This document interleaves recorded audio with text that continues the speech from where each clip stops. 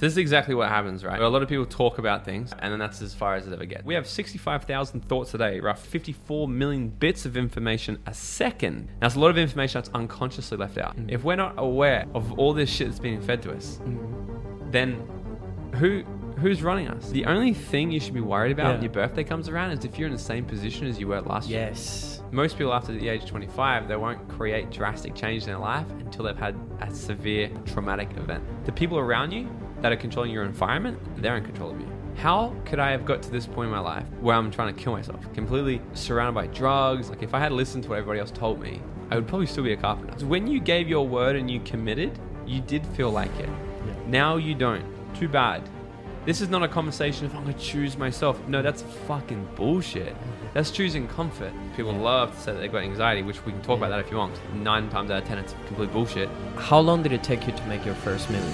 If you're new here, my name is Nelson, and I'm the host of the Creative Grid Podcast, a platform committed to help creative entrepreneurs become the best possible version of themselves, find inner grit, and eventually reach success. We normally have extraordinary individuals as guests, and today is not an exception. Today's guest is a speaker, a mentor, a podcaster, content creator. This man does it all, and he has something that we all want: financial freedom. Please welcome the legend, Morgan T. Nelson. Hey. How are you, brother? Mate, muy bien. Nice bien. Spanish. You know some Spanish as well? Doing very good. Thank you so much for having me on. This is exciting. I always love this. I love the in-person stuff. I love when people like you, because there's a million podcasts out there. It was about 2.9 million podcasts in the world.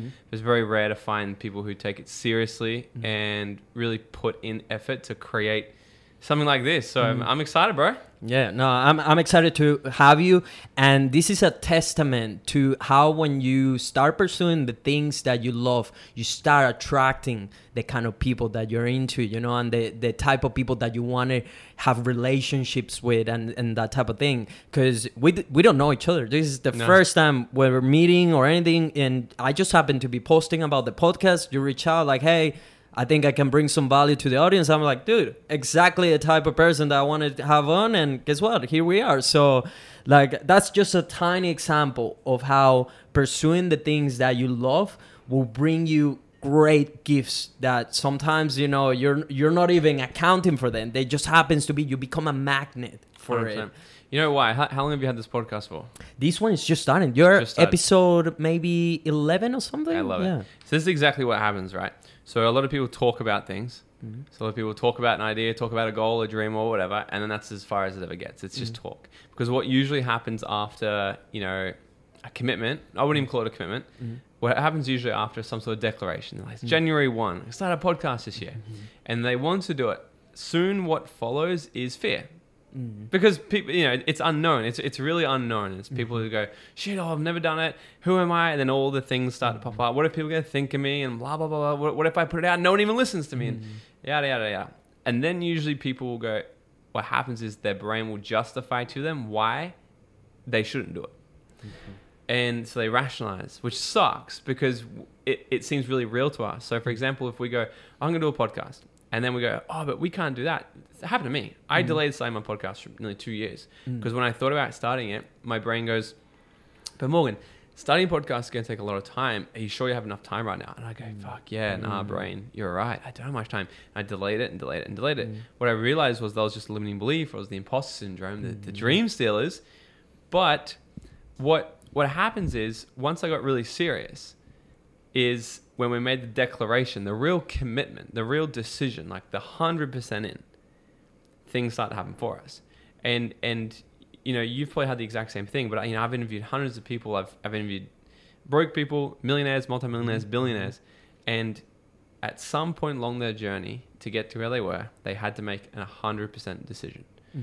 It's just like getting married. Imagine if, like you said, you got a girlfriend, right? Imagine if she comes home and you say to her, hey baby, I'm 99% sure you're the woman of my dreams. Let's get married. She's probably going to tell you to fuck off, right? She'll be like, what do you mean? But then you're like, I'm dead serious. I'm 99% woman. Like, come on, take me seriously. She's like, how can I take you seriously? Well, what else do you want? She wants the 1%. She wants the 100%, the commitment. Yes. And so does our dreams. So does our goals. So does all the things that we want to create. Because without that, the universe, the God, spirit, whatever, is not going to work the other way for us. So you said, you're like, well, I just started to attract people that want to come to the show. Because Steve Jobs said it.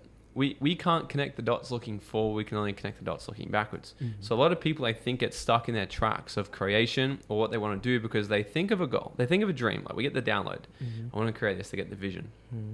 But then for whatever reason, they talk themselves out of it because they go, well, how am I going to do it? I don't know these people. Da, da, da, da. But the how is so irrelevant. The only things that are important is the what and the why. But if we make 100% commitment in there, what happens is then the universe, God, spirit, will go, here you go. But it'll provide one or two things. It'll either say, here's your next step. Here's the things that are going to help you guide the way. So it's going to connect the dots for you. And then one day you can look back and be like, well, that's how you build a successful podcast. But you didn't know it in the beginning. Yeah. Or it's going to provide you distractions to test you how serious you were about the goal you declared. Yes. And I think learning the difference of that is nothing but experience. But I'll look back and be like, well, I picked that thing and that led me the wrong way. That's the distraction. So next time I'm going to have more awareness to say no to that shit and say yes to the things that I want. So I love what you're doing. Yeah, no, same, bro. I consume a bit of your content beforehand just to have an idea of who you were and all this stuff. And I love it. I love the mission that you're on and all these things. So I'm very excited for this conversation. We're just getting warmed up, ladies and gentlemen. But yeah, for people that have no idea who you are, can you give us a backstory of who you are and how do you become the person that you are today? Okay, short story or long story? Give us enough information for people to be like, wait, is this guy legit? Because a lot of, that always happens, we said we're going to get into money and all these things. So I want you to give enough information for people to understand, like, you were not born with this. You have to work for it. You have to earn it. 100%. So look, growing up, I didn't have this full rags to riches story. We were good growing up. We were never fantastic, but Dad worked, Mum stayed home, she looked after us. They did the best they could for us. It was just very normal. It's very normal. The unfortunate thing about that though is in Australia, it's very easy to be normal. Like probably in Venezuela, right? It's like if you don't at least try and hustle or have a goal, then it's very easy to probably like what's the population in Venezuela?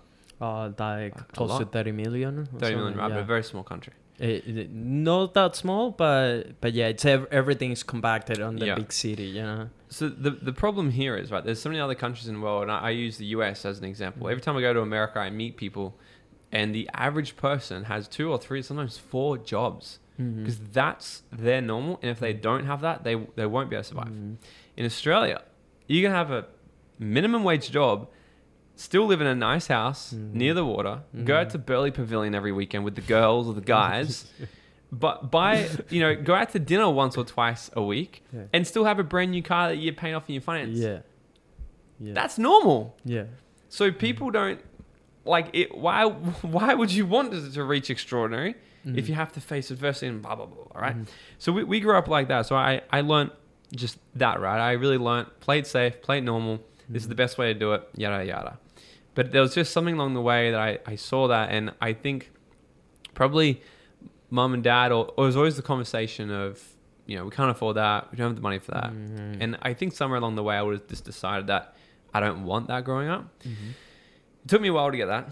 But, I went all the way to year 12. I wasn't enjoying school per se, like the classes and stuff. I didn't like it at all. I didn't want to read To Kill a Mockingbird again. I was like, how is this going to help me get women or get money? Like as a 16-year-old boy, and I would argue the most important things in our world is making money, our relationships, right? And probably our health. Yeah. They're probably the 3 most important things. Yeah. And I was always just thinking, how is this going to help me be successful, get women, and be super happy and healthy in life? This ain't going to fucking do it. Yeah. So I was nearly failing nearly every single subject. It's like borderline. And they gave me this book in year 10, actually. They said, hey, Morgan, you're 15 years old now. It's about time you set up and you start thinking about what do you want to do for the rest of your life? Because you're 15. I was like, well, okay, I guess that's what we do, right? So I go to the back of the book and I'm flicking down to the bottom where the top income is, and I'm like, $495,000 a year. I want that job. Mechanical engineer. And they said, Morgan, you're not smart enough to study that one, because in order for you to go to university and study that, you need to be getting these grades right now so that you can study this and this in year 11 and 12, and you're just not going to be able to get that, so pick something else. I said, okay, next one. Electrical engineer. And they're like, see what I mean? Yeah. You're not getting it, right? I'm like, fuck, all right, well, what should I do then? Yeah. They go, look, we just recommend go do something with your hands, trade time for money, something like that. Be a tradie pretty much. So I left school thinking that I wasn't smart enough and I wasn't good enough, and I'd never really amount to anything. All I could ever really do is trade my time for money and be a tradie or do the Aussie battler thing, right? And so I left school. I saw all my other friends go to university and start studying things that I know they didn't want to, but they only did it because they thought it was going to pay them lots of money. Yes. And one thing for me, I always thought about when I was younger, I'm like, tomorrow is not guaranteed. So I want to make sure that what I do right now is making me happy and I'm enjoying it, or it's at least fueling something incredible for my short-term future. Yeah. Right? Like, I believe in short-term sacrifice for long-term gain, but I balance it going, I check in quite regularly. Hey, if I was to die tomorrow, would I be okay with that? And quite often the answer is I'm fine. Right? Very, very, very, very, very rarely I'm like, no, I'm not ready yet. Because every day I'm doing things I love. Yeah. But anyway, finished school. I got a job as a apprentice carpenter, doing what I thought I had to do on the job site, surrounded by people that are all like that, So toxicity, negativity. I was going out on weekends, getting into fights with people. Like, it was just crazy. Like, got arrested multiple times, drinking all the time. And then we went away working up north where we had to do it. So in order to keep our job and keep my apprenticeship going, we had to go away. And what happened when we were away was the environment that I got myself around was filled with nothing but negativity, violence, toxicity, depression, drugs, alcohol. And before I knew it, here I am 19 years old, drinking every single day, then using drugs to go to sleep at night every single day, because that's what everybody was doing. Drugs to go to sleep at night every single day, drugs to wake up in the morning, drugs to keep going during the day, and then more drugs at night time to come back down. And I was 19. This went on for about 8, 9, 10 months. And I was just in this absolute spiral where I had this thing called anxiety for the first time. I didn't know what it was. 10 years ago, it wasn't really. Now it's like a hot topic. People love to say that they've got anxiety, which we can talk about that if you want. 9 times out of 10, it's complete bullshit. Oh, I'll tell you about that and depression. Don't get me started. But like this shit was happening, but it just got to the point. It got to the point where I remember like this. I was seeing this girl, and it was probably the only bit of like real happiness I had. And she left me out of the blue, and it was just like one thing after another. And then I just thought that it's so painful right now in my life. It's gonna be more painful to stay here than it would be to leave. So 19 years old, I tried to kill myself. I just completely had no other option. What's what I thought had no other option. But what I decided was, I started to sort of check in, and I'm like, how could I have got to this point in my life where I'm trying to kill myself, completely depressed, completely just surrounded by drugs. I'm not happy at all. This has been about 10 months now of complete unhappiness. But a couple of years ago, I was in complete ecstasy and joy. It was amazing. What was the difference? And the first thing that came to my mind was the people I'm around. And I'm like, well, when I was around these people doing these sorts of things, I was happy. When I'm around these people, I'm unhappy. Doesn't take a genius to figure that one out. I'm like, I'm going to leave. And I completely left my job. And I went on a bit of a spiral for a few more years trying to figure things out. And then what I started to look on Instagram. You know how when you pull up Instagram and you see those people that just have a cool life? I used to look at them and be like, fucking, easy for them, blah, blah, blah. Parents gave it to you. You have no idea. Like victim. Yeah. And then one day I just decided, hey, well, what if I reach out to this guy and ask him how he did it? Yes. And it was one of my really good friends now, one of my best mates, Reese. And because we actually met each other in Prague when we were 18 years old, and we just weren't that connected until I reached back out. And then what happens is when people are really rich and really happy, they tend to want to help other people. I've only ever met rich people that didn't want to help me because they were miserable and unhappy themselves. But every other person I've met who's rich and happy will do everything they can to try and help you get up to that level as well, because they see a perspective of life that you can't yet, and they just want you to see it. Exactly. Yeah. And so he sort of helped me get some other things sort of happening. He introduced me to this online business at 21 years old. I had no idea what it was. I thought it was a scam. I thought it was a cult. I thought it was all this shit. And a lot of broke people around me were telling me the same thing. Like, oh, it's a cult. It's a scam. It's a blah, blah, blah. Yeah. But then I just looked at what's real. I tend to not look at what people are saying. I tend to just look at where's the actual facts in life. Facts, yeah, I want to look at like objective. what's the tangible things right here in front of me. Yeah. And I started meeting people that were using this online business to create freedom in their 20s. There were people that were millionaires at 26, traveling, going to all these countries together and shit. And I'm like, I didn't give a fuck even if it's illegal. I want to do this, man. So I started and I sucked ass at it for so long. But I stayed the course. I stayed committed. I started getting around people that actually had the life I wanted. And what I started to notice was my brain was starting to mold. My philosophy was starting to change. And then at 23 years old, I was making probably, I don't know, $900 a week, something like that, residually, $1,000 a week. And which is the key, right? Because it's residual What income. exactly were you doing to get that money? So it was with this online business. So it was a network marketing company. And like I think about it all the time. Like if I had listened to what everybody else told me, I would probably still be a carpenter. Because that introduced me to personal development. That introduced me to a world that I didn't think was normal. And it really changed my perspective of what normal was. See, in my model of the world before that was normal was you get a job. And if you get a job, you got to be grateful for it because not everybody gets a job. Total bullshit. And if you get it, work hard, work you up the corporate ladder or whatever. And then one day when you're 80 years old, you retire. Because the government's looked after you. And they've got you a superannuation, right? Because they don't let that inflate, right? There's no such thing as inflation with your super, right? And Imagine that. Imagine just believing that the government wants to take care of you, that the government actually cares that much about you. You know, like, one thing the government's done very well. I'm not a conspiracy theorist. I'm just a realist. Yeah. They've done a really good job at conditioning people's minds. Yeah. For that exact reason. Yeah. Look what has happened in the last few years. Yeah. So people have this thing called, in psychology, it's called cognitive dissonance. Yeah. They believe something so strong, when something else happens in front of them, they can't actually understand it or fathom it consciously because it's so against what they actually thought was real. So when the government's doing all this shit, as if, we're like, you can't leave your fucking house for months and months and months, as if that's for us. Yeah. It's the dumbest thing on earth. But people are actually like, oh, I better get 14, jabs because, because they say so. And I'm not saying, I know people probably listen that did that, and it's something they feel bad about. But what I'm saying is, one thing they have gotten right is learning how to condition the people's minds. So what we must do is learn and be so fucking aware that the information that's coming out of our mind, 99% of the time, is not probably helpful or useful, and we've got to learn to detach from it and analyze. Like literally, Jim Rohn used to say it. We've got to stand guard at the front of our mind every single day, because there's we have 65,000 thoughts a day roughly. We have somewhere between 8 million and 54 million bits of information a second that comes into our mind. Now, our mind can only process about 134 pieces of information per second. Now, it's a lot of information that's unconsciously left out. If we're not aware of all this shit that's being fed to us, then who's running us? You're sure as fuck not in control of your life.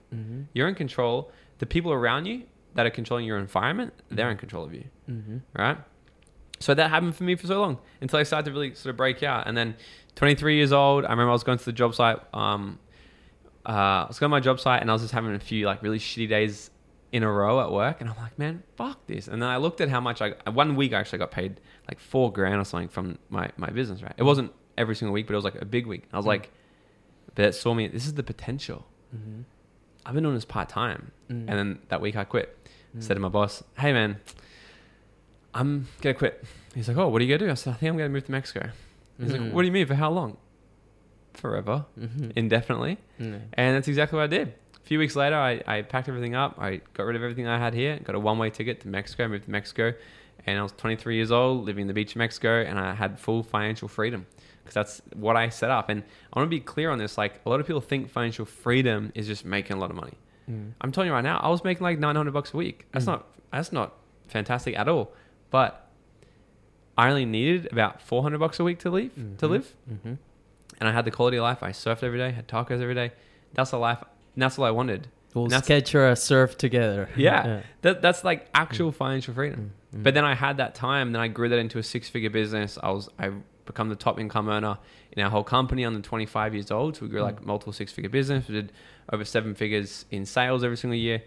Then when the pandemic started, everything just stopped, and it's made me reevaluate, which I think a lot of people did. And that's when I tapped in. I go, what was I really passionate about here? And it was helping people discover this as a vehicle to create their own freedom. But what I realized was I would give people the vehicle and they would fuck it up. They would self-sabotage. They wouldn't turn up to the training. They would let their broke uncle who's never made more than $60,000 a year talk them out of it. And I'm like, this is just whack. Yeah. So what I realized was what I really had a passion for was transforming people's minds. Because if I could transform their mind, then their actions and behavior will follow what they believe is true about themselves. So that's what I got really passionate about. And now we're building the top personal development company in Australia. Yeah, awesome. So when you're doing these sales, what exactly were you selling? It was a health and nutrition company. So pretty much, like, are you familiar like Herbalife and stuff like that? Same sort of business model, right? So pretty much the company, they just do everything for you. Now I'm not affiliated in network marketing at all anymore, but I always do tell people, if you've got no freaking idea what you're doing, go and do a 2-year apprenticeship in network marketing, because you'll learn for free, really, business basics, operations, sales, systems, leadership. You learn all these sorts of things, and you can fail forward without the risk. Now the amount of risk I put into my business to keep learning is crazy. But I learned so much through those years, and I still get paid every single week from it as well. And I haven't touched a business in years, so it's a cool business model. But it was health and wellness products. We're just helping people get on all these products around the world. Yeah, cool. So back then, just backtracking to the very difficult times when you consider like taking your life and all these things, what made it click for you? Because there's always that aha moment of like, wait, there is another path that I could go into bettering my life and actually believing that you can, right? So what was exactly that aha moment for you? There was this little boy who was walking down the street. This little boy was walking down the street, and he was fed up with his life. He was complaining, and and he complained all the time. And he complained so much that his parents were like, we're going to kick you out of the house because you just keep complaining, but you're not doing anything about it. And he's like, well, how do you expect me to do anything about my life when it's your fault? And he's blaming the whole world. So he leaves, and he's walking down the street, kicking a can, a little stick, red knapsack on his corner. He's left home, and he hears this noise from over here. And the noise is like, roar, roar, roar, roar, roar. He's like, what the fuck is that? And he keeps walking, and he hears it again, but now this time it's louder, and it's like, roar, roar, roar, roar, roar. He's crying. And he looks across, and he sees this old man sitting on the porch. And the noise is coming from this house, and the old man, the little boy, he walks up into the house, and he walks right up to the old man, and he says, what is this noise coming from your house? And he's like, well, let me show you. So he walks him through the house, and he walks out the back, and the noise is just so loud now. The noise is like, roar, roar, roar, roar, roar. And he looks over, and he sees this dog sitting on the ground, crying and crying and howling and howling and howling. And the old man didn't look fazed at all. The little boy says to him, well, it's your dog. He's like, yeah. He's like, what's wrong with your dog? He says, he's sitting on a nail. And the little boy's like, then why doesn't he just get off the nail? And the old man says, because it doesn't hurt enough for him yet. You see, I was going through life for years complaining. The victim. This is wrong. You're wrong. It's not me, though. It's not me. This should be better. I should have been treated better. Blah, blah, blah, blah, blah. But eventually, to create drastic change in my life, in anyone's life, we've got to, unfortunately, wait for it to be painful enough. And when that moment comes where it's painful enough, where we draw a line in the sand and we say, never again, I will not have this, that's when we create massive change in our life. We'll create huge changes most of the time. So there's two types of people. Up until the age of 25, psychologists actually say it's quite easy for under 25 to make drastic change in their life. They can see a clearer vision of their future. They can get hope, and they can be like, it can be better. And they can be inspired by that and actually find, not all the time, but find strength within and be like, I want that. After 25, it's a bit harder. Most people after the age of 25, they won't create drastic change in their life until they've had a severe traumatic event. For example, somebody who's 50 kilos overweight neglects it for their whole life. Then when they're 55, they have a heart attack, wakes them up. They go on a health journey, never change. Their life's never the same again. Yeah. But why didn't they do it 20 years ago? Because it didn't hurt enough for them yet. It wasn't serious enough for them yet. Yes. So for me, what happened was I started to really evaluate, like, I think it was the time when I really tried to actually take my own life. And I was like, I evaluated after, I was like, how did it get here? And for me, that was enough. Yeah. And I remember, I think it was probably like 1 or 2 weeks after that, I was like, fuck this. I don't care about my apprenticeship anymore. I don't care about anything anymore. The only thing I care about is being happy. So I actually left and I came back down to Australia, and I'm like, what am I going to do for money? I'm just going to start my own lawn mowing business. That's what I did. I had a ute. I went and bought some shit, and I started doing that because I'm like, I don't care about everything else. What's important for me is to enjoy now, within reason. So yeah. Yeah, because that's all we have in the end, right? The now. The future is not promised, and the past is history. So that we have to maximize living in the moment. And that's so true what you were saying about that bottom moment, because it happened the same exact for me. My life was completely trapped in the system, in the matrix, as some will call it. And, like I couldn't see past it because I didn't have enough pain for it. So pain these days, I believe, is like one of the best things that could happen to you, whether it's physical from the gym, from training hard and breaking those muscle fibers and grow more, or getting punched in the face sometimes. If you do, I do martial arts. So, sometimes you need to get punched in the face to get to understand who you are and how to be tough and relentless and be the kind of person that gets up when you get knocked down. So same is for money, same is for business, same is for relationship. I believe that pain is one of those really good driving factors for you to improve. Yeah, and people need to understand it properly though, right? Because like, let's say if they're like, well, pain's good, so I'm going to harm myself or I'm going to punish myself. Now, I also don't believe in that. Yeah. And there's some people who are like, I've got to, like, let's just think of like Navy SEALs, Marines. It's like punish. And yes, it's good for discipline and stuff. But if we're talking in the category of, building self-esteem and building a successful quality of life, I don't believe in bashing yourself daily and having current pain now to grow. But we can experience short moments of pain, knowing that we'll eventually have long versions of ease. Exactly. Or here's the thing: the pain's gonna be here either way. People don't believe that though. People think, well, I'm gonna do what's easy right now because, like, so it's a lot easier. I tell you, I don't like going to the gym. Like I hate going to the gym too. Exactly. I don't like lifting heavy shit and sweating. I'm like, I'd rather. That just sounds horrible. No. But I do it every single day because I understand, like, I want a strong body. So it's a lot easier for me to sit at home and do what's easy than to go to the gym. 100%. But if I sit at home and do nothing for 10 years straight, eventually I'll be fat and lazy and unhealthy. Then I'll have to be faced with some painful truth. Might have heart problems, might have health problems, might have, might be single, or whatever, right? So people think by avoiding what's hard now, they'll avoid it hard forever. No. They'll eventually get the compound effect of those choices, which is the big, hard lesson. Yeah. So there's going to be pain either way. There's either going to be pain of doing short-term sacrifices now, short-term disciplinary actions now, or there's going to be the pain of regret, or there's going to be the pain of suffering, or there's going to be the pain of being like, I can't believe I wasted the last 10 years of my life and I'm still nowhere near where I want to be. See, that's the pain that drives me. I always think ahead. I'm like, I want to make sure, like, I'm turning 30 this year. I mean, stoked. And I was catching up with people actually a few weeks ago, and it was someone's birthday. Somebody else turned 30.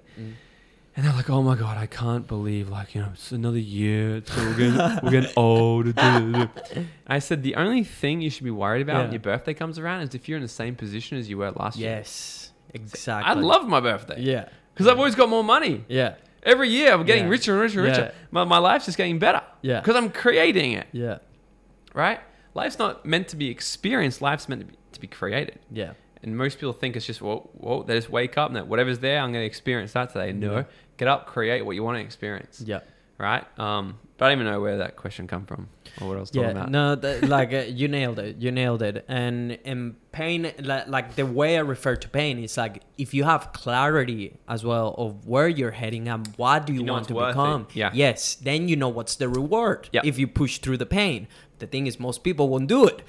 They can't handle the pressure. They think and this is something that fascinates me. Like the minute you start unlocking, because it's like an infinite game. You know, like when you go to a gym to start doing jiu-jitsu, you will suck. The first day you will get tapped by everyone. The small dude, the big dude, the medium-sized dude, the dude that looks like a nerd, whatever. Everyone will tap you.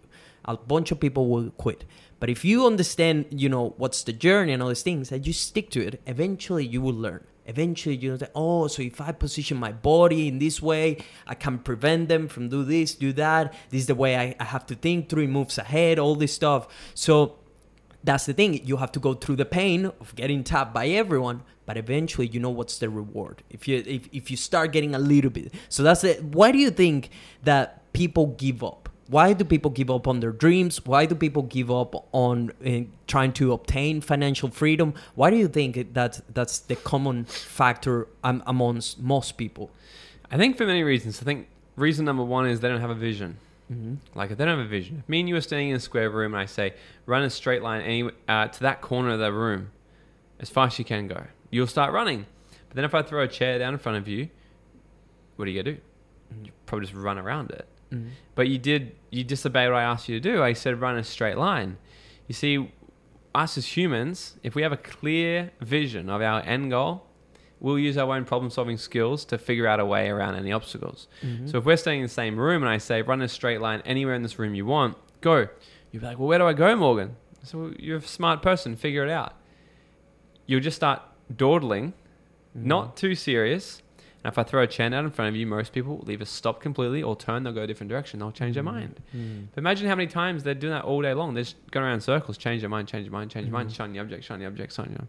Because they got no clear vision of their future that's purposeful and inspiring for them. That if they do have a vision, most times they might be pursuing someone else's vision or someone else's inspiration or what someone else thinks they should do. Right? I've interviewed people, this is just a gross generalization, but I've interviewed people who are like Chinese especially, right? Or I've met people in more the Asian culture. And over there it's quite, their family is very, very strong and they're like, this is what you're expected of you pretty much. We want you to study this, you want to do this, you want to do this. And I've met many and I'm like, who are you doing it for? You or your parents? Well, my parents. Right? So a lot of people, they'll eventually give up. Or if they do get there, they're very unfulfilled because it's not for them. But the biggest thing is I think that they don't have a vision that's inspiring and fulfilling for them. It's probably reason number one. Because if we don't have a vision, it's not going to create excitement within inside of us. And it's not going to actually put us into action. The next thing I would say is lack of self-esteem. People don't have a high self-esteem or self-worth of doing it. And this is exactly why. Because they're waiting to just one day wake up and be like, oh, now I'm worthy. Doesn't happen like that. Self-worth comes from doing shit that's worthy of feeling worthy of. Yes. So when people, like if they just chill out and coast their whole freaking life and they go, okay, I'm going to build a business now. Your unconscious mind in your identity is probably not going to be too excited about that because it's like, well, where's our evidence of you ever accomplishing anything worthwhile in the past?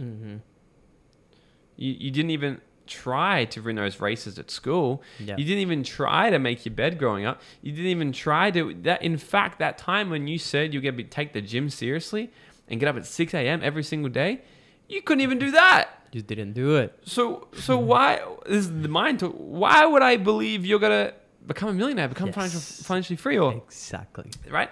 So people think that, in order to create this huge success, that they've got to set these massive goals. And in fact, sometimes it's a matter of just going, I'm going to set some simple habits to start actually building some success, because success breeds success. So the more they give themselves little wins, they'll probably actually feel better about themselves and be like, fuck yeah, man. Like I'm getting that shit done. I'm getting that shit done. And like a lot of my events that I run, I don't measure the success off the results. I measure the success off what I've been able to do between the event starting and this present moment. Yeah. Because getting runs on the board is actually the preparation, the fulfilling my word and getting there. That's what I feel good about. Mm-hmm. Whether or not one person comes or 100 people come, I feel good about that because I did the shit. Mm-hmm. Right? But a lot of people just, so they give up when it starts to get hard, or they don't do things that are actually worthy of feeling worthy of. Yeah. So if they want to increase their self-worth, set goals, micro goals, and actually commit to them and achieve them. Because what happens in our mind is when dopamine gets released, we feel more confident, right? Like, you know, I've got a big pass of drugs, right? A big pass of doing drugs, right? You take a line of cocaine, dopamine is through your mind, and you're like, I can fucking take on the world. Yeah, right? Or you get some drinks into you, like, finally, you know, that girl that you've been so scared to talk to for your whole life, like, I'm going to talk to her now. You feel confident, right? Gambling, sex, all these things produce these chemicals, the dopamine that makes us feel absolutely unstoppable. Mm-hmm. What happens is the more times we give ourselves the ability to actually win, okay, so when we win, it produces dopamine, which is confidence. Mm-hmm. But the more times we win, the more dopamine receptors actually get created in our mind, which means we can create more dopamine. Mm-hmm. But what's interesting is the more we lose, the less dopamine receptors that are created, they actually start to get deteriorated, the less dopamine that gets released out of our mind. So what that means is we can create our own upward spiral to success, or we can create our own downward spiral of self-sabotage by just doing the little tiny things daily. So sometimes people think that they get up at, if you say get up at 6, get up at 6. Because what's going to happen later on that day, you're going to feel better about yourself.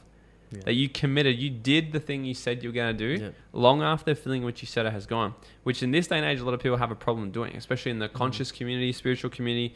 Like I'll go all day on these people because like paradoxically, they'll talk about integrity. Yeah. You got to be integral to yourself. Choose yourself. Yeah. Okay. I agree, bro. Choose yourself. Yeah. Sure. But here's the thing. If you commit to somebody and you say, hey, I'll meet you at this time, and then 1 hour before meeting at that time, you don't feel like it, too bad. Because when you gave your word and you committed, you did feel like it. Now you don't. Too bad. This is not a conversation of I'm going to choose myself. No, that's fucking bullshit. That's choosing comfort. That's choosing the weak side. What you should be doing is actually going, well, when I made the commitment, I'm going to stick to my word. Because what will happen after will be like, I did things that I didn't feel like doing in the moment, just because I committed to what I said back then. We do this enough times, we'll wake up one day and actually be like, you know, I'm a person that gets shit done. Yes. So people ask me sometimes like, what's your strength? I'm like, I get shit done, man. Because I set goals, I just destroy them. But it didn't start. They started by little tiny things. Yes. I'm gonna set a goal. I'm gonna work out every day. Yeah. That's it. I'm just gonna work out once a week, or I'm gonna do this, and they start to compound and bigger because the success cycle. I can just do more and more and more and more now. Yes. So I think the two biggest things why people talk themselves out of or creating it is they're not clear on their vision. They haven't got the self-worth, self-esteem, and last thing will probably be confidence. Right? Which is pretty much the exact same thing as everything I was just talking about. Building more confidence, do the things that you got to feel confident about doing. People think that they can wake up one day. I just got my skydive license. Okay. I'm thinking of getting it for my birthday. Actually, it's lit. Yeah, I've done it twice, and actually, my friend that you just met, he does skydiving. He has his license. It's so fucking great. Yeah. Like just throw yourself out of an airplane by yourself is just a different experience. It tells you a lot about self-trust. Yeah. But the thing is, when I first started it, I thought I'm gonna get that. I'm gonna smash. It's gonna be easy. But day one, they sit us in a classroom and teach us all the theory. Here's all the things that can go wrong and how you can die and how people die and what and how that if you are going to save your life, this is what you need to do. But if that doesn't work, then you're pretty much fucked. Yeah. 8 hours of that, I'm thinking, I'm not that confident anymore in this, right? Second guessing, Yeah, no shit. I'm calling my girlfriend. I'm like, I don't know if I'm like, and I'm really checking in, thinking, is this fear? Yeah. Or is this a gut instinct saying, don't do this? Yeah. And I'm like, it's hard to tell because it's like, yeah. I'm like, I'm going to sleep and I'm going to decide tomorrow. Woke up next day. I said, here's what I know. I'm going to do one jump. I'm going to do one jump and I'll probably know after that because it may be, if it's fear and if it's a lack of confidence, I will know as soon as I hit the ground. Because all I need to do to overwrite both of those things is take 3 seconds of courage. Mm-hmm. If I can get myself up in the airplane, follow what they told me to do, and just go up, down, jump. Yeah. The rest is going to figure itself out. Yeah. So all I had to do was Regulate my nervous system. 1, 2, 3, boom, out. The courage. There wasn't confidence to do that. The courage. And then when I hit the ground, I landed. I was like, yes! Yeah. And now I jump out doing backflips and shit. Yeah. And I'm just chilling. I'm like, oh, what? I'm out. And I just jump out because now I'm building the confidence again. Yeah. Well, the confidence now. Yeah. So courage comes first. Confidence will follow. Yeah. So people really, if they ask themselves, well, why do I keep stopping in my goals? Get clear on your vision. Start accomplishing some shit that you actually committed to, and just count down from 3. 3, 2, 1, take a step of courage and actually just pick up that phone call, make that sales call. Yeah. Do whatever you need to do. Do the thing that you've been putting off because you've been scared to do it. Yeah. Do that thing first, and after, it's all a spiral. You'll be like, I feel good about myself. Yeah. I always tell people that you have to build a reputation with yourself, which is linked with what you were saying. And the best way to do that is to keep the promises you made to yourself. Yeah. If you say you're going to do something, you do it. That's it. There's no other options. You have to burn all the ships. You have to leave the shore if you want to get to the island and you want to get the results. That's the way I see my life now. Every time I'm very careful with the words I say. And when someone asks me, are you going to do this? I always think before just being reactive, because here's the thing. This is what everyone does. They say like, oh, are you going to do this job? Yeah, I'll do it. And then they come home like, hey, you know what? I don't actually feel like it. And guess what? Your subconscious now is like, oh, I can't believe you, dude. Like, you just told me you were going to do that and now we're not doing it. And it starts like that. It's little things. Oh, tomorrow I'll go to the gym. 5 a.m. I'll wake up at 5 a.m. I'll do it. Guess what? You snooze. You don't go. And then your subconscious goes again. Holy shit, dude. Twice in a row. Okay. So when do I know when something is real or not? What is true from what is false? So in order to change that, you have to stick to your word. You have to be very crafty and careful when it comes to making decisions. Every time I started this challenge, so I'm posting twice a week on my personal Instagram account, and that's on top of running the podcast, my video production business, personal life, all this training, all this stuff. And before my mate told me, because I'm doing this with a friend, and he told me like, are we doing this? Like he was asking me, he needed an answer. And I said, give me just 5 minutes just to sit on it. Because as soon as I say yes, it's happening. Yeah. If I say no, it's not happening. But if I commit to it, there's no way around it. I'm going to make shit happen. Just like you said, you get shit done. It's the same. Like I love meeting people that they walk the walk and they talk the talk. Yeah. It's super important, and it's good, and you'll soon get a reputation for yourself that he's a guy of his word. Yes. He says it's going to get done. Don't stress. It's going to get done. I'm the exact same. Like I messaged my mate last night, actually. I said, are we working out tomorrow morning? 7:45, let's be at the gym. He's like, okay. And all I did was I just hearted his response. I was like, yeah. Mm-hmm. And then this morning, I'm driving out, and he texts me, are we still on for this morning? I said, bro, I said, yeah. Yeah. That means nothing other than that. Yeah. And that it's so true. Like that's the world I live in. And I love what you said there. Like you took a second to think, because I'm the exact same. I will not say yes. Like, and I fucked myself up for a little bit doing this one a little while ago. So I used to be like, I'm gonna be a yes man. Yes. And then I realized I overcommit. Yes. I have good intentions. I want to do this. I want to do that. Yeah. And I'm like, I just can't physically do it. Now I'm saying no to me. Yeah. And it's not good. So I just need to get really clear. But how I get really clear on what to say yes to and what to say no to is by my vision. Mm-hmm. So if it's in alignment with my vision, it's an easy yes. Yeah. If it's not in alignment, it's easy no. Perfect example. I just got offered. There was an opportunity to partner in this business running an island beach club. Mm-hmm. Now I was like, fuck yeah, because I put the idea out. I'm like, hey, let's turn this place into a freaking beach club. Mm. Like I could. This would be amazing. Like let's partner on yada yada. We got talking. They put a deal together. I looked at the percentage, the split that they wanted to give me, and I'm like, no, I want to renegotiate it. I want more. And they wouldn't budge. So I was like, you know what? Okay, I'm out then. Mm. And as soon as I made that decision out, I'm like, oh, I feel so good about that. Mm. And I'm like, why do I feel so good about that? Because that was, like I said at the start, Universal throws things to say, how serious are you about your future? Yeah. And the bigger your vision gets, the bigger distractions are. Yeah. I just said no to a multiple 6-figure a year extra business minimum, what I would have been getting, right?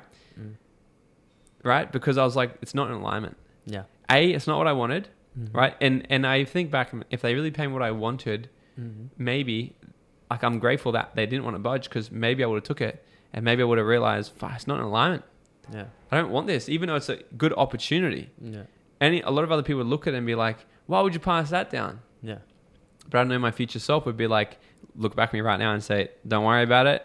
We've got it all covered up here. Yeah. Say no to that shit. It's all going to work out in the end. And that's what I trust. I look forward into the future. It's like, is this an alignment? Partnering on a beach club right now, it's just so out of my alignment. The brand, it's the, I'm all about helping people create an extraordinary life, not them getting fucked up and taking drugs. Yeah. Of course it's going to happen. It's on the Gold Coast. Yeah. And I'm like, this is a hard one for me to say yes to. Yeah. But I felt good about saying no to that, Mm-hmm. because it wasn't in alignment with where I was ultimately going. But if I never knew where I was going, I'd say yes to every single thing. Yeah.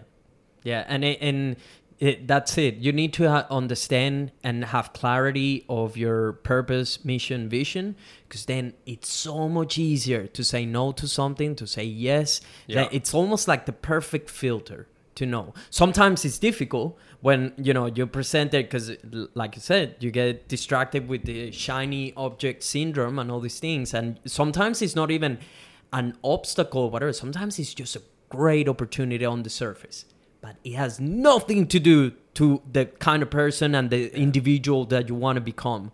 And you have to have the courage to say no. There's so many things that you have mentioned that, like I'm just like thinking about them. I wanted to go back, but I'm like, oh, we need to move forward. You have spoke beautifully. And one of the things you said about the skydiving, I love that analogy, because sometimes that's all it takes.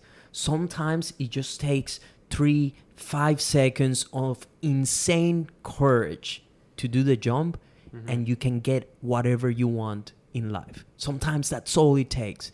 That one decision, that one little thing that you've been scared of for the longest time, that you've been second guessing yourself, that you felt like it wasn't for you. Sometimes it's just 3-5 seconds of believing, closing your eyes and taking the jump. And shit works out. It's crazy.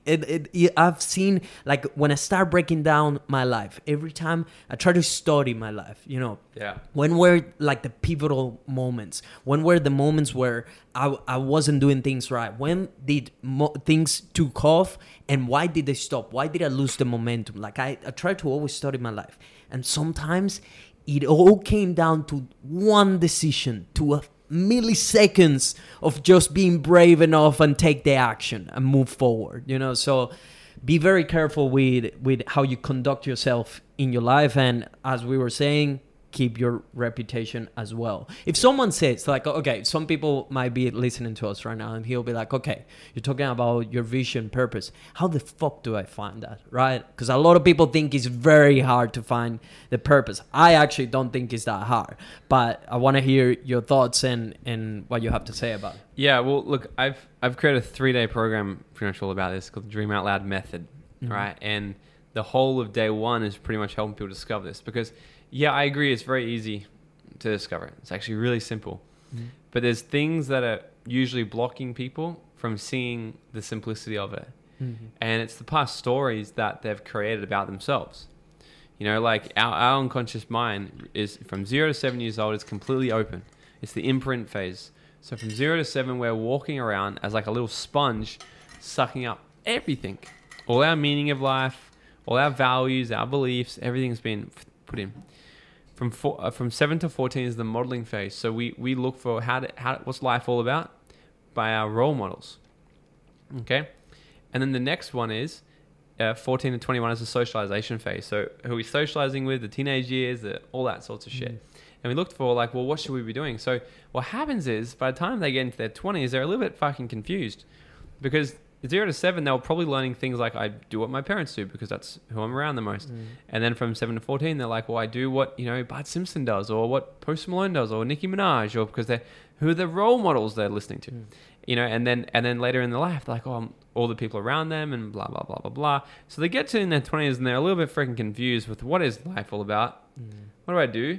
So quite conflicted with all these different things. So I help you really not really destroy, but reframe and change these different stories that have been created unconsciously that are blocking them from seeing the simplicity of what their life's all about. Because I believe that every single person is born absolutely perfect in every single way. So most people come and they're like, Morgan, I came to this event. I say, why did you come to this event? And they say, because I want to be fixed. So, well, You're broken. Yeah, I'm like, well, if you need to be fixed, that would imply that you're broken. Yeah. And I don't consider I'm not like a surgeon. I'm not gonna put you back together. I like to think of myself as more like a chiropractor. If you go to a chiropractor, you go to a chiro because your back's not broken. You see, because it's out of alignment. You get some adjustments, you get some critiquing, and boom, you're as good as new, and you go again. And that's what I like to help people do: see things from a perspective that they weren't seeing it from before, but then help them see their life from a different perspective again. So they start to shift these different things, but then they can start to unravel all the pieces and be like, well, what's my life about? What do I love? And this is really simple. You know, I look at the because I did what you did. I reverse engineered my life, and all I did was pursued the things that I just liked, the things that give me joy. Because what I noticed was there's certain things in our life that give us joy, certain things that will give us energy, and certain things that we'll spend our money on time and time and time again. For an example, you're sitting at home on a Friday night, 9 o'clock, and you're chilling, you're tired, you get to bed soon. Someone sends you a message, "Oi, you want to come out tonight?" You're like, no, I don't know if I can come out tonight, I'm tired, blah, blah, blah. And then someone else sends you a message and you instantly got energy. Yeah, I'll come out with you. Let's go, yeah. Because whatever the relationship is you have with that person is something that's more important to you than what you had with the last person. Yeah. Maybe the conversations you have, maybe the relationship you have with them, right? It's more important for you. It gives you energy. But a second ago, you were like, I'm tired, but now you got energy. Yeah. So think of the things that actually, what fuels you? What gives you energy in life? What gives you energy? What takes you energy? Because the things that are not in our purpose, in our alignment, in our mission, will drain us. So if you come home for the end of work, like I wake up every single day, I kid you not, I like, and sometimes I'm guilty of this. I will skip my morning routine because I just want to fucking get to work. I'm like, I don't want to fucking meditate for 10 fucking minutes. I'm going to go now. Yeah. Right? But then sometimes I'm going to chill for 2 hours and then get into work. But that's the thing, because it gives me energy. I don't like meditating and writing and shit. I know it's good for me, so I do it, but I'm like, right? I get it done because I know it's a good practice, it's a good habit, okay? But I love what I do gives me energy. So as soon as I get home from this episode, I'm going to be working again all tonight. I'm actually running an event tonight. We're running an event, sick. and then but I have to actually be conscious, be like, okay, I need to stop now and be with my partner or whatever, because it gives me energy. So we need to look at the things that give us energy, look at the things we spend our money on. That's what's important for us. When I did an analysis of that, I was like, well, I spend money on personal development a lot. I spend money on, teaching other people a lot, learning myself. Maybe I love teaching. I love learning. So the two most important things for me in life is learning and teaching. That's why I've created a life around learning and teaching. I'll do this all the time. I love it. And so people can really get clear on the things that they spend money on, the things that give them energy, and the things that are just most important to them. And if they were to really be honest with themselves and check in and go, what is the consistent visualization or thought or dream I've just always had? I can remember back to the beginning of time.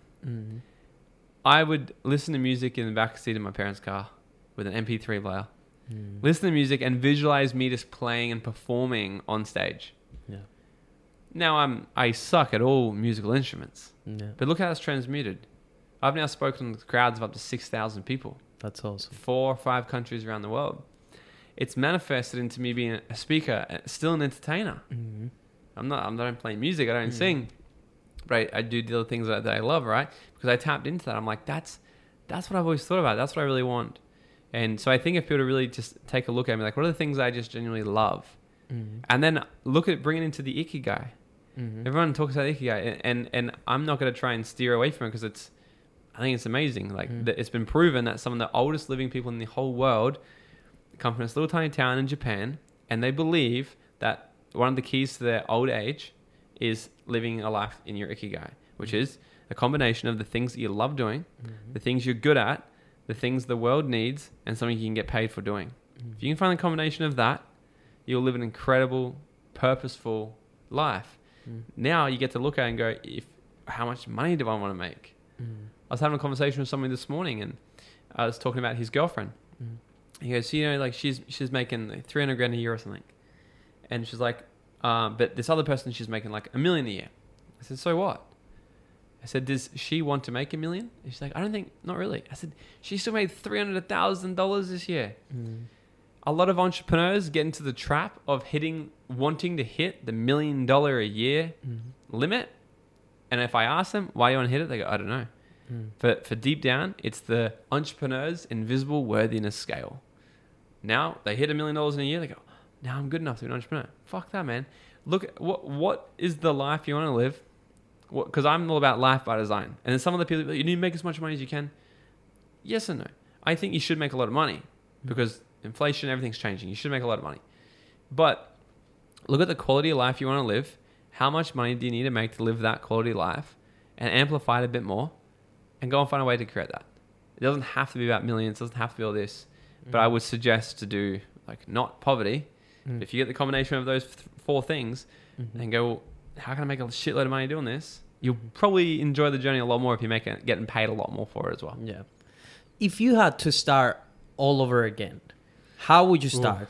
We're talking to someone that has maybe $100 in his bank account. He has nothing. It's 2023. What would you do to become a millionaire again? I'll give you two answers for this one. First one I'll do. This year, we literally just started a brand new business. We haven't put $1 into it. I started with my contacts and an idea and skills that I already had. So we started a podcast agency. We've already got a very successful podcast. I've got hundreds and hundreds of pieces of content a month. They get distributed on all my platforms, automated, completely set up. I've got something that a lot of other people would want. So I'm like, let's turn this into a business. So bing, boom, boom. We just like fucking bang. Started talking to people, started putting things together. And we've literally just did 1 month into the year. And I don't want to make up shit here, so let me think for a second how much we've made. It's 5 times. We've probably done just under $100,000 already in their first month. Right? So I would do that. So what did I do for that? I looked at what am I really good at? What am I good at that other people would probably suck at? That people would pay me to learn it from me. Yeah. And that's the world we're living in right now. People, online education, online this sort of stuff. What are you good at that other people would be like, man, they would pay you to shortcut their process? Yeah. That's exactly what we did. We started this, online, we started the podcast agency. So that's the first thing. Okay. Second thing, so if the people listening to this going, but I don't have a podcast, so I can't do what you did. Okay. What I'd probably do is, if there's no time limit on it, I would go and find people that are fucking killing it. And it's so funny that you're saying that. I was telling it. Continue. I'll tell you what I told my mate. I would go and get around them, and I'd start networking, and I would tell them, hey, I'm starting from scratch, just where I'm at, and I would find probably one of these people that inspire me the most of what they're doing, and ask them, can I work for you for like free? I'd probably cut a deal. Let's say if we 5 people, one of them are doing a really purpose-driven business I love, and I'm like, fuck, I love that. I'd love to do something like that, but I got no idea how to do it. I'm going to go to him and I'm going to say, hey, I really love what you're doing. I'm really passionate about what you're doing as well. And how can I help support you? Can I work for you for free for the next 2 weeks? And if you love me and you can see that I'm freaking good, I'll just appreciate a minimum wage job with you. I just want to help. I want to get around people that are killing it. I guarantee you they'd probably say, fuck yeah. Because me as an employer, if I had someone come to me with passion, I understand that you can't teach passion, you can teach skill. So if I had somebody say, I want to work for you for what you're doing, I would say, come on board and we can teach you skills. I would do that to get around. Like if I wanted to own a McDonald's store, I would go get a job as a McDonald's employee. And I would learn the systems. I would learn the back end. I would learn it all instead of trying to figure it out on my own. I'd do it while I'm getting a job. It's probably the best way to figure things out. Yeah. And I was telling my mate, so we were talking about, because I've always known since day one that I'm meant to be the person at the front. I've always known since I saw the first time. I remember the first time I saw a YouTuber, Casey Neistat, making a video, and it blew my mind. It was that one moment where I realized, holy shit, this guy's making money by talking to a camera, and I just knew like that at some stage that will manifest in some way in my life by taking the correct action steps into it. That I've always known I will be the face of it kind of thing. I know I have all the skills and everything it takes to be in front of people just like you're doing and all these things. I've envisioned myself many times as well being in front of a stage, talking to a bunch of people, just telling them how did I become the person that I'm going to become. So but then he started asking my friend like, okay, what would be a different option if you didn't knew that? I'm like, I will find someone like me. Mm-hmm. There's a bunch of people out there like me that they don't have a right man hand. They don't have that second person that can take care of things that are just painful to them, that takes away their energy, that takes their time. And I will just find out, I will add to what you said, on top of offering working for free, because we get that a bunch of times, like people saying like, oh, can I work for you? Can I just help you with Vice Creative, maybe our video production company and all these things? And it's actually a hassle for me to bring someone to work for free. Like if they don't know what they're doing, they're just taking valuable information from us and we're not really getting that much in return. I don't really need someone to carry the bags.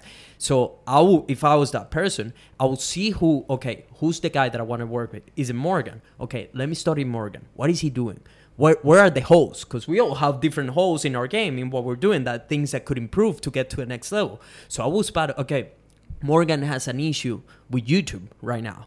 So I will come and then offer the service for free. And I will say like, hey, Morgan, I noticed this, and that. I can help you get to the next level. I will do it for free. I will do this. And start, because then I'm like, okay, you're not just, because I know you will want to learn from me. You know you will teach valuable things for that person. So it's like, oh, okay, he wants to learn, but he's actually giving me something valuable in return. Because every relationship in your life is a value exchange. Yep. From your parents to your girlfriend to your mates, everything is a value exchange. So if I had to start from completely scratch, I'll find someone like me right now. It's so easy to learn some basic skills of video editing, learning some marketing, learning some sales, and even doing back-end stuff. That it's so annoying. It's so true, because like literally if I had somebody slide in my DMs right now and they're like, yo, I'm a fucking beast at systems, automations, operations, and I'm looking to be an intern or something like that, I'm like, bro, come have a chat with me. Because right now, we were talking before the starter, right? It's like I'm a creative, I'm a visionary. I get shit done, happening. Yes. I'm really good at starting things. I need someone to help integrate them. Yes. Right. And I've got an EA now. Right, but like I'm still looking for like someone who could really. So if I had someone who's like, I'm really good at this, and I want to come in, and I would very happily entertain the conversation of how we can make that happen. You know, but it's crazy. Most people don't. Perfect example is, through one of my events, I had a student come into into the events, and he came and did all of my programs after. And he comes up to me. He's a video editor. He's a videographer, and he comes up and he's like, dude, can I come and shoot some content stuff for you, like for free? I just want to get around you more. And I'm like, fucking oath, bro. Yeah. And then I was like, I will pay you. So we still worked out a deal where I'm like, you can come to all my event stuff for free and blah, blah, blah. And we worked out some sort of payment. That guy's now my business partner. And you see, and he was smart, because he noticed that, okay, this guy needs videos. I can offer that for free. Guess what? On top of that, he's getting access to your event. So he's getting to be mentored by you. So it was really interesting how it all happened. And I messaged him one day. I'm like, I'm really proud of you for what you've done, because out of hundreds and hundreds and hundreds of people that have come to my events, he's the only one I've actually reached out. I want to get around you more. I want to add value. I want to do things. Because what happened was he started videoing for me. Then we were recording a podcast interview one day together. He was doing my video. And then what happened was I was interviewing somebody, and then we were talking about having a poker game together, organizing a poker that night. So I said to Jack, because he was just there, I'm like, we're doing poker at my house tonight. You want to come? Like, with a very exclusive group of people. And like the table of people that were playing poker was worth probably more than $100 million. Yeah, right. Very exclusive fucking poker table. And I'm like, you want to come play? He's like, yeah, sure. He comes and plays. From that night, he got many other connections, and he also joined my mastermind that I'm a part of. Yeah. By being there as well. Yeah. All right. So he was able to join my mastermind. We're going to do business together, and he's gotten clients from the mastermind, everything now. And it's just, I'm so proud of you for doing what you've done, because you get it. You're cutting success. You're adding value to people that you want to be around, because you know it's going to open more doors for you. And look how many doors it's opened for him. And he deserves every single thing he's had. Yeah. It's amazing. Yeah, and that's the biggest thing. I told someone recently, the biggest thing you could do to fast track your way to success is to get around people that are doing the 100%. kind of shit that you want to be doing. If you can get in the same room as those people and provide value to them, I guarantee you will get 10 times faster than by doing it by yourself. Yep. I teach the 4 pillars of creating a dream life, right? So my 3-day event, the Dream Out Loud method, is a completely breakdown, 38 hours, right? 38 hours across 3 days of content. It's a behemoth of an event. And it's really built off the 4 pillars of creating a dream life. And the first one is having the right environment. Like, we've got to have the right environment, both the right internal environment and the right external environment.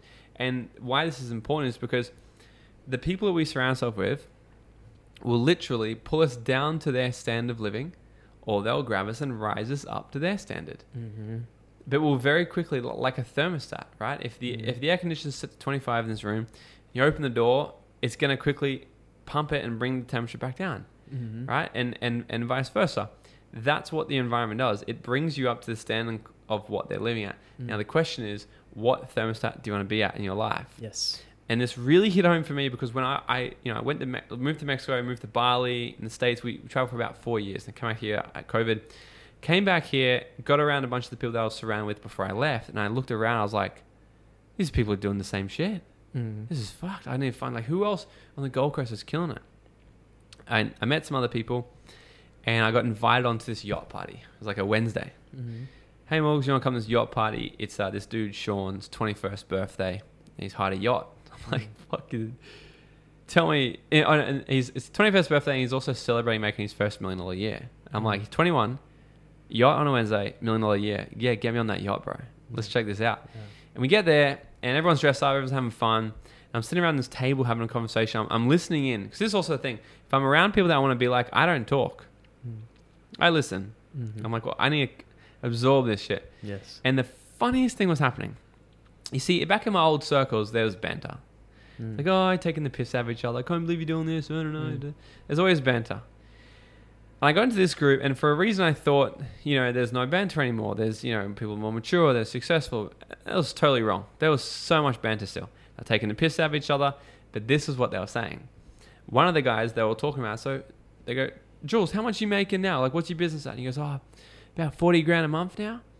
And the other dude, Sasha, he looks at him and goes, 40 fucking hours. He's like, dude, when are you going to stop being a pussy and hurry up and get to 100K? He's like, when you hurry up, he's like, and then the other goes, fuck 100, you still boys are 100. He's like, when are you guys going to stop playing with the girls? I can get to 200, 300K months. Like, what's going on? And I'm listening, I'm like, you're fucking kidding me. They're taking the piss out of each other by being like, I can't believe you're only making $40,000 a month. I can't believe you're only making $100,000 a month. Now, people listening to this, they'll be like, what? What dicks? But no, because they're saying, motherfucker, stop fucking around. Yeah. Our standard around here is minimum $1 million a year. So what are you doing? Yeah. And I heard that, I'm like, that's wild. Yeah. And I loved it, right? Because every single time we're around these people, we're always talking about growth and business, and it's very normal. It's very normal to be like, hey, how was last month? Oh, it was a shit month. We only did 200 grand. It's like, it's a shit month, bro. Yeah. Right? Yeah. And it takes that kind of exposure to raise your standards and raising what is normal, right? Because it's like you were saying, I had a similar, when I was younger, I had a similar experience with life.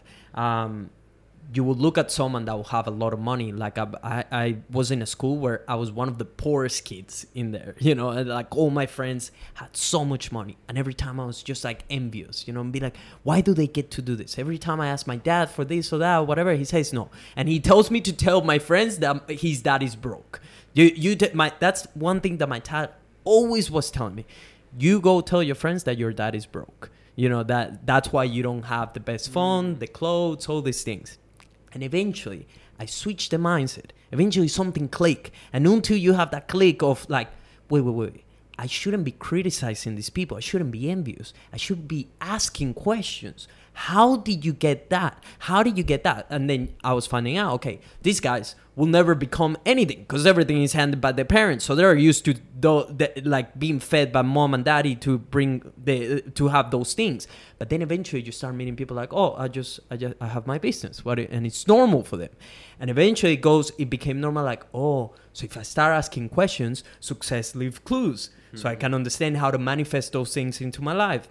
And then you start meeting millionaires and people with financial freedom. And you start hearing these crazy numbers that if you will tell any doctor, any engineer that's making maybe 150, 200K a year or whatever, they'll be like, what? And having, the freedom to go traveling, to do this, to do whatever they want, go surfing on the week, all these things. And I agree with you. Like, it doesn't take that much to get financial freedom if you're managed to keep what I call the freedom gap. If you keep your expenses very low and you understand how much you actually need to keep the lifestyle that you want for now and continue to raise how much you earn, eventually that freedom gap is so big that it doesn't matter if you don't make that much money. You're still so under it that you have playful time. You still can allow yourself to do all the things. Yeah. So Well, the most important thing about money is not how much money people make.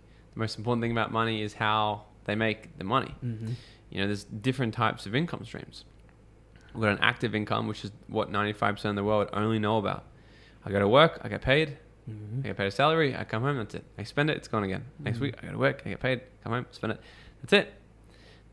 If you're making $150,000 a year by going to a job, that's not financial freedom. But if your expenses are only 50, that ain't 50. That's not financial freedom, because you won't get paid if you don't go to that job. That's called financial success. Yeah. If you're making good money, 3, 4, 5K a week, that's good money. You consider that's financially successful. Maybe have a new car, go out to dinner, Japanese A5 Wagyu steak for dinner, whatever you want, right? But financial freedom is when the type of money you make comes in without you having to work. Mm-hmm. It's either coming in through really set up cash flow, through a big operating business which runs without you, or it's coming in residually, right? So a residual income is what I first created, where you get paid long after the work you did has been done. So think about writing a book, musicians, actors, the cast from Friends, they get paid so much money still when the episodes are played, right? Britney Spears made that horrible song, Hit Me Baby One More Time, 40,000 years ago. Every time it's played, she gets paid still. Yeah. That's residual income. What I did in my network marketing business is residual income. But then we have passive income from, investing in property, if it's cash flowing, stocks, all these sorts of things. See, people, I think, neglect the types of money that they also don't learn about that. So I love you talking about, creating that, understand that gap. But what the people really didn't get clear on is the type of money that comes in, right? Because I've set things up, and what happened is like I don't even think I'm financially free anymore, because my cost of lifestyle is just fucking 10x. Like, my lifestyle is expensive now. How much are you spending a month? A month, I would say it's like operating business and my life and everything's probably like 15 or 16 grand a month now. 15. Yeah. Okay. Yeah, it'd probably be something like that. I don't know the exact numbers. But it'd be somewhere between, the ballpark of 15 to 20K, I'd say, a month. But before, when it was just me operating my business, everything was outsourced and I was just living in Mexico. Fuck, I only needed $300 a week to live. Yeah. Living in a beachfront place in Mexico, and it was sick. But for me, that was great. Yeah. But then I was, then I got that business to making a few grand. I think my highest week ever was maybe 12 grand or something like. So it's still some pretty gangster money. Yeah. But eventually, that still pays me every single week. Not 12 grand a week anymore, but it still pays me money. Still pays for lots of shit every single week. But now all my other income's gone up. We've got cash flow, we've got recurring revenue, we've set up the company, we've set up the business, and now we're really setting up to go, how can this run without Morgan? And that's what we're really doing. And we're pretty freaking close to that. But I've also thought, I don't ever want to stop. Well, I love the business. I love it all. How long did it take you to make your first million? I made my first million last year, so 28. So, but now it would, like, we would have done over. Oh fuck, we done. I don't know how much we've done now, right? But I'm 29 now. All I remember is like we had a rough look at it all, it was probably somewhere between early last year to maybe the year before. Probably would have ticked over about the first mil. But that's all well and good. That's cool. Mm-hmm. But the coolest thing about it is the last 7 years of my life or whatever, the amount of freedom I've had while creating that's what's really cool. Yeah. Because I know people that have made money earlier and whatever, and I could have made a lot more sooner, but I lived in Bali.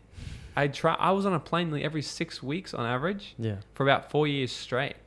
Just get new country, new place, new city, new event, here. Just traveling, exploring life while doing all that. And I created the life that I wanted. And same as even last year, we had multiple 6-figure year last year, but I took nearly 4 months off and traveled Europe. Now, we'll surpass $1 million in the new company. We'll surpass $1 million this month, actually, right? And so not with the agency, with my events company, we'll do $1 million cumulatively since starting, which was November year before last. So about 14 months to do our first mil. So obviously I've been able to speed shit up because right? But the coolest thing that I don't tell people, like, don't look at me like, oh, it's cool. Look at the fact that I've been able to create that success while having so much freedom as well. Because a lot of people think that you can't have it both, which is total bullshit. What are the different ways that you're making money right now? What are all your revenue streams? We've got network marketing, still pays me. I've got shares and stocks that pays me. We've got all of our events, right? So we've got multiple different income streams that come in. So we run multiple different events. So people just come and buy online randomly. So I don't really know what you want to call it. Let's just call it one. From the events company. Then we've got the podcast company. I did count the other day. There was one more. I think I counted 5 the other day.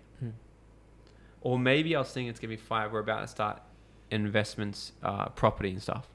And maybe I was thinking when we get that going, it'll be the 5th. Not just like little one, but steady cash flow. So the other ones all, like network marketing comes in without me. Shares come in without me. We sell some online shit. They're the 2 main ones that really come in without me touching it ever. The other ones I still operate and do. Is the events the main source of income? Yeah.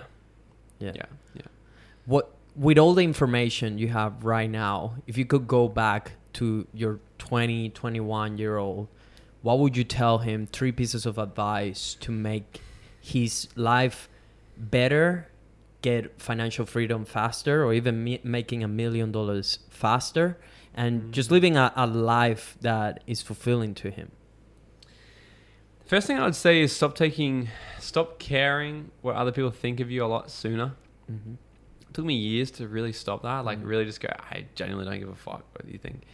So I'd start doing that a lot sooner. This is a conflicting one because I often say to my friend who me and him used to party hardcore.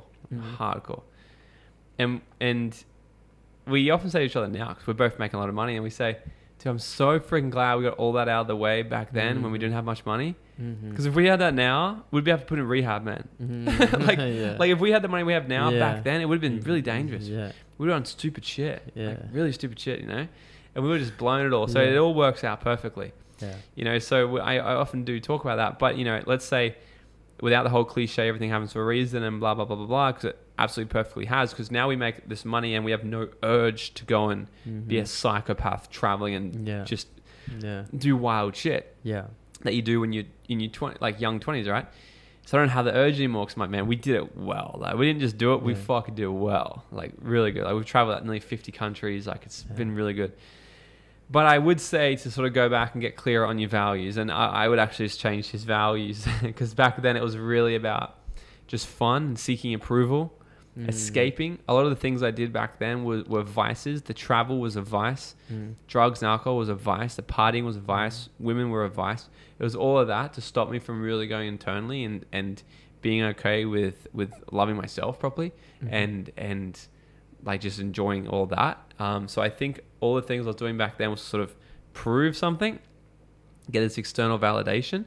So I'd probably go back and change some shit there for him if I was to want to create success at a younger age. But at the same time, like, you know, it's an interesting thing. I don't know if you feel this. It's like at one hand, you sort of want to be super successful right now and have everything right now. And on the other hand, you're also very okay with it not, because the journey is more important than the end destination. Yes. And that's I think about that quite a bit, you know. So that's why I've always sort of balanced between going, I've since really on this journey since you know 22, 23, I've never struggled for money since. Like I've always had enough to live a great quality life. And I think that's like, well, what would be the difference back then if I made another $500,000 that year or not? Probably quite a bit, but you know, so I'm not sure if that'd be a hell of a lot of change, but yeah, those few things. And what advice would you give specifically for someone trying to become a millionaire? What's the best single advice you can give in terms of money? In terms of money, okay, I'll give you the terms of money, but first, because a kid came up to me at my last event. I was in Sydney speaking. He was young. I can't remember, 23, 22, something like this. And he goes, man, last year I was so fucking close to making my first $1 million. I made like 700 grand or some shit. He's young. I'm like, that's incredible, bro. What happened? He's like, I worked so hard to put myself in hospital. I'm like, well, that's stupid. He's like, how's the business going now? He's like, it's gone. I destroyed it because I couldn't do it anymore. I'm like, oh, so you got any money left? Not really. So it wasn't really, what was the point of doing all that then? And I'm like, why were you wanting to make $1 million? He's like, oh, don't know. But that's the reason. You burnt yourself out, legitimately burnt himself out, like fucking nearly killed himself, trying to chase a goal, which was actually trying to pursue self-worth. He's trying to get approval from the outside world, the validation. Like, see, I'm young, I'm successful. See, mom, see, dad, I told you, school, whatever. And because I hear a lot of the time, and how I first learned this was why $1 million. Now millions and beyond is definitely my goals. But for so long, literally up until year before last, it wasn't a goal. I didn't care about the $1 million because I worked out what's the life I want to live. I want to drive this car, live in this place, donate this much money to charity, go on these types of holidays, save this much, invest this much, blah, blah, blah. I worked it out. It was $11,000 a week. That's half. That's about $500,000 a year. Now, imagine if I was trying to push so hard to make that extra. Like, the difference between $500,000 and $1 million a year is a fucking lot. So why would you do that if you don't need it, if you don't want it? So I got really clear on how much do you actually need? What's your dream life really cost you? Then go and hit that goal. So it might not even be $1 million. And nearly everyone, I don't think I've ever actually met somebody who goes, yeah, actually, I was right. I need $1 million. Like, nearly every time it comes under $200,000, $300,000, $400,000, $500,000. Because that's a lot of money. You know, a lot of cool shit. You know, a really cool life still with that money. Like, the people just don't get it. They follow the lifestyle on Instagram and it's just all stupid. But anyway, back to that. Let's say if legitimately they're like, yeah, $1 million is my goal. Look, there's a million ways to make money. And I have this conversation with my girlfriend because she's like, we need to get property. I said, why do you want to do property? She goes, let's buy houses and flip it. I said, I'll tell you right now, I have zero interest in doing that. She goes, yeah, but you can make so much money doing it. I said, I don't give a fuck. I can make a lot of money doing a million things. I'm going to pursue the things that I get enjoyment out of, things that I'm passionate about. Because if I'm passionate about getting better at that craft, and I'm passionate about how you can become really good at that thing, I'll way more likely succeed doing that than I would flipping property if I don't give a fuck about flipping property. I don't care about it. Yeah, you can make good money, but I'm not wired that way. I just don't care. I don't care. So I would focus on the things. What's the industry? What's the vehicle? So you need to find the right vehicle for you. It's the second pillar, by the way, right? The right environment, the right vehicle, the right timing, and the right you. You need to find the right vehicle. Something that's I think you should pursue something that's fulfilling for you because you'll be more motivated, more inspired every day to actually get to work on that thing and get better at that thing, which will increase your chances of making the millions of dollars. So that's what I would say, right? Pursue something that's actually fulfilling for you. Now, let's say if someone is lazy as, and they're like, I don't want to do anything. I don't even want to be an entrepreneur. Cool. Go to the stock market. Invest. Oh, I can't. It's not financial advice. I'll tell you what I would do. So what I would do, I'm not telling you to do it, but what I would do, if I wanted to do the super laziest way ever, I would invest money into the S&P 500, which is the Vanguard, all right? Top index fund, top 500 companies in USA, or the top 500 companies here in Australia, one of the Vanguards, and I'll just put monthly payments into that over and over and over and over and over. Because if you can literally get to $25,000 invested in that before the age of 25, and then you never put another dollar in for the rest of your life in, that 25 grand will compound over the next 40 years to over $1.3 million. Now that's cool, but the $1.3 million pays you a dividend of approximately 6% a year. So now you're making about $75,000, $80,000 a year in passive income. So you have $1 million asset getting paid from the asset. That's real financial freedom. Now, people might not want to take 40 years to do it, so you can always put more money in. I said if you got the 25K, then stopped investing. But you asked if I wanted to hit $1 million and do it the lazier way, I'd probably just go there. What's the best advice in general that you have ever received? Don't take advice from broken, unhappy people. What's the worst? The worst advice?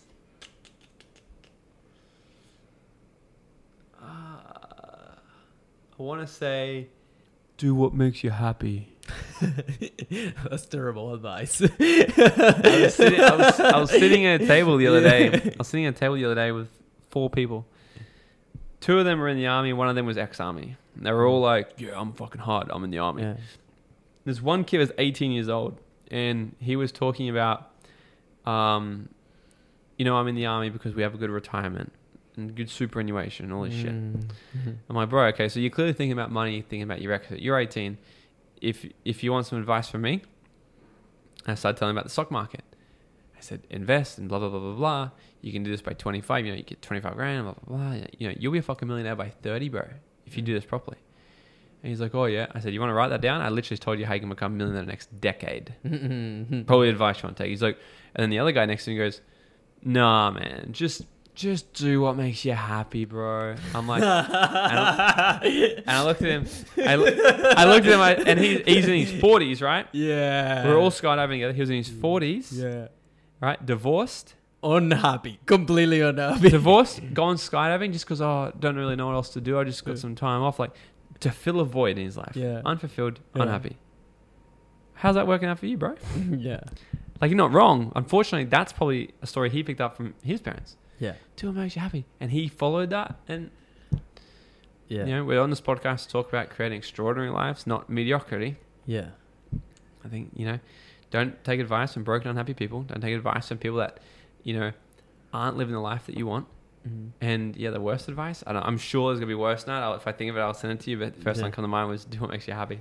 Yeah, you can't act on on feelings. And happy, I think a lot of people misunderstand what happiness actually people is. think happy is comfort. Well, that's what because what's happy right now is what's easy, and that's why it's stupid. Yes. All right, like create it. Do what's inspiring. Yes. Big difference. I'm stoked right now. I'm happy that I'm meeting and getting to know another human that's pursuing extraordinary things. So happiness, I think a lot of people just picture happiness as like me being smiling all the time, and it's like not really. Happiness is just a state. It's a mindset as well because I genuinely believe that you have the choice of waking up and make yourself happy. If you start looking at your life and be like, okay, I get to live in a place, particularly, I came from Venezuela. I get to live in a place like Australia where, we have security, we can make money, everything's fine, people are great to others, there's no that much racism and that type of stuff. Like, it's a great country to me. Like, just by that, and I have my 2 arms, my 2 legs, I'm healthy, I'm smart, I'm young. Like, that already makes me stoked. I'm happy. I'm ready to attack the day. So, yeah, I think you have to reframe in the perspective of what happiness is, and just being happy is not enough. That's nothing. Anyone can be happy. I know people back home in Venezuela that just get to eat rice once a day, and they're happy. Because that's all they know. They don't know any better. Same in the Philippines, same in Bali, same in all these other countries. And then suddenly you meet someone in a country like Australia that has money, has everything all those people could ever want, and they're unhappy. So, yeah, but, well, happiness is another deep subject. Brother, thank you so much for coming on the podcast. I really enjoyed this conversation. We'll certainly have to do a round 2 eventually. Yeah. Where can people find you, hear more about you, attend to your events? Yeah, best place to find me is on Instagram at Morgan T. Nelson. Morgan T. Nelson. Everything is on there. I reply to all my DMs. You hit me there if you got any other questions from this podcast. All my events and stuff are in the bio to my on my Instagram. I don't know when's this podcast being released. It's gonna be like 2 weeks or something, 2-3 weeks. Yeah. Okay, maybe my events have just been missed, but I usually there'll be something happening. If you go on my bio, I've always got stuff happening. But at Morganton Nelson, hit me there. Or my podcast is called Dream Out Loud. We've got nearly 200 episodes. We've interviewed people like Les Brown, Cohen Ray, Dr. John Demartini, Mark Victor Hansen, some of the greatest gods in the world in personal development, and heaps of fire value on there as well. So they're the two best places for me. Instagram at Morganton Nelson, Dream Out Loud podcast. Please, I guarantee a lot of you got a lot of value today from this man. Please go follow him because I've checked his stuff. He's legit, fully legit. That's the first thing I told my mate today. This guy is legit. I'm excited to have this conversation. Thanks for coming today. As always, make sure to follow us at The Creative Grid. I'm at Nelfalive on Instagram, and we'll see you on the next episode. Goodbye for everyone. Boom. How was that? Legend. Great. I'm dying in here though. I'm so hot. It gets pretty hot, eh? Yeah.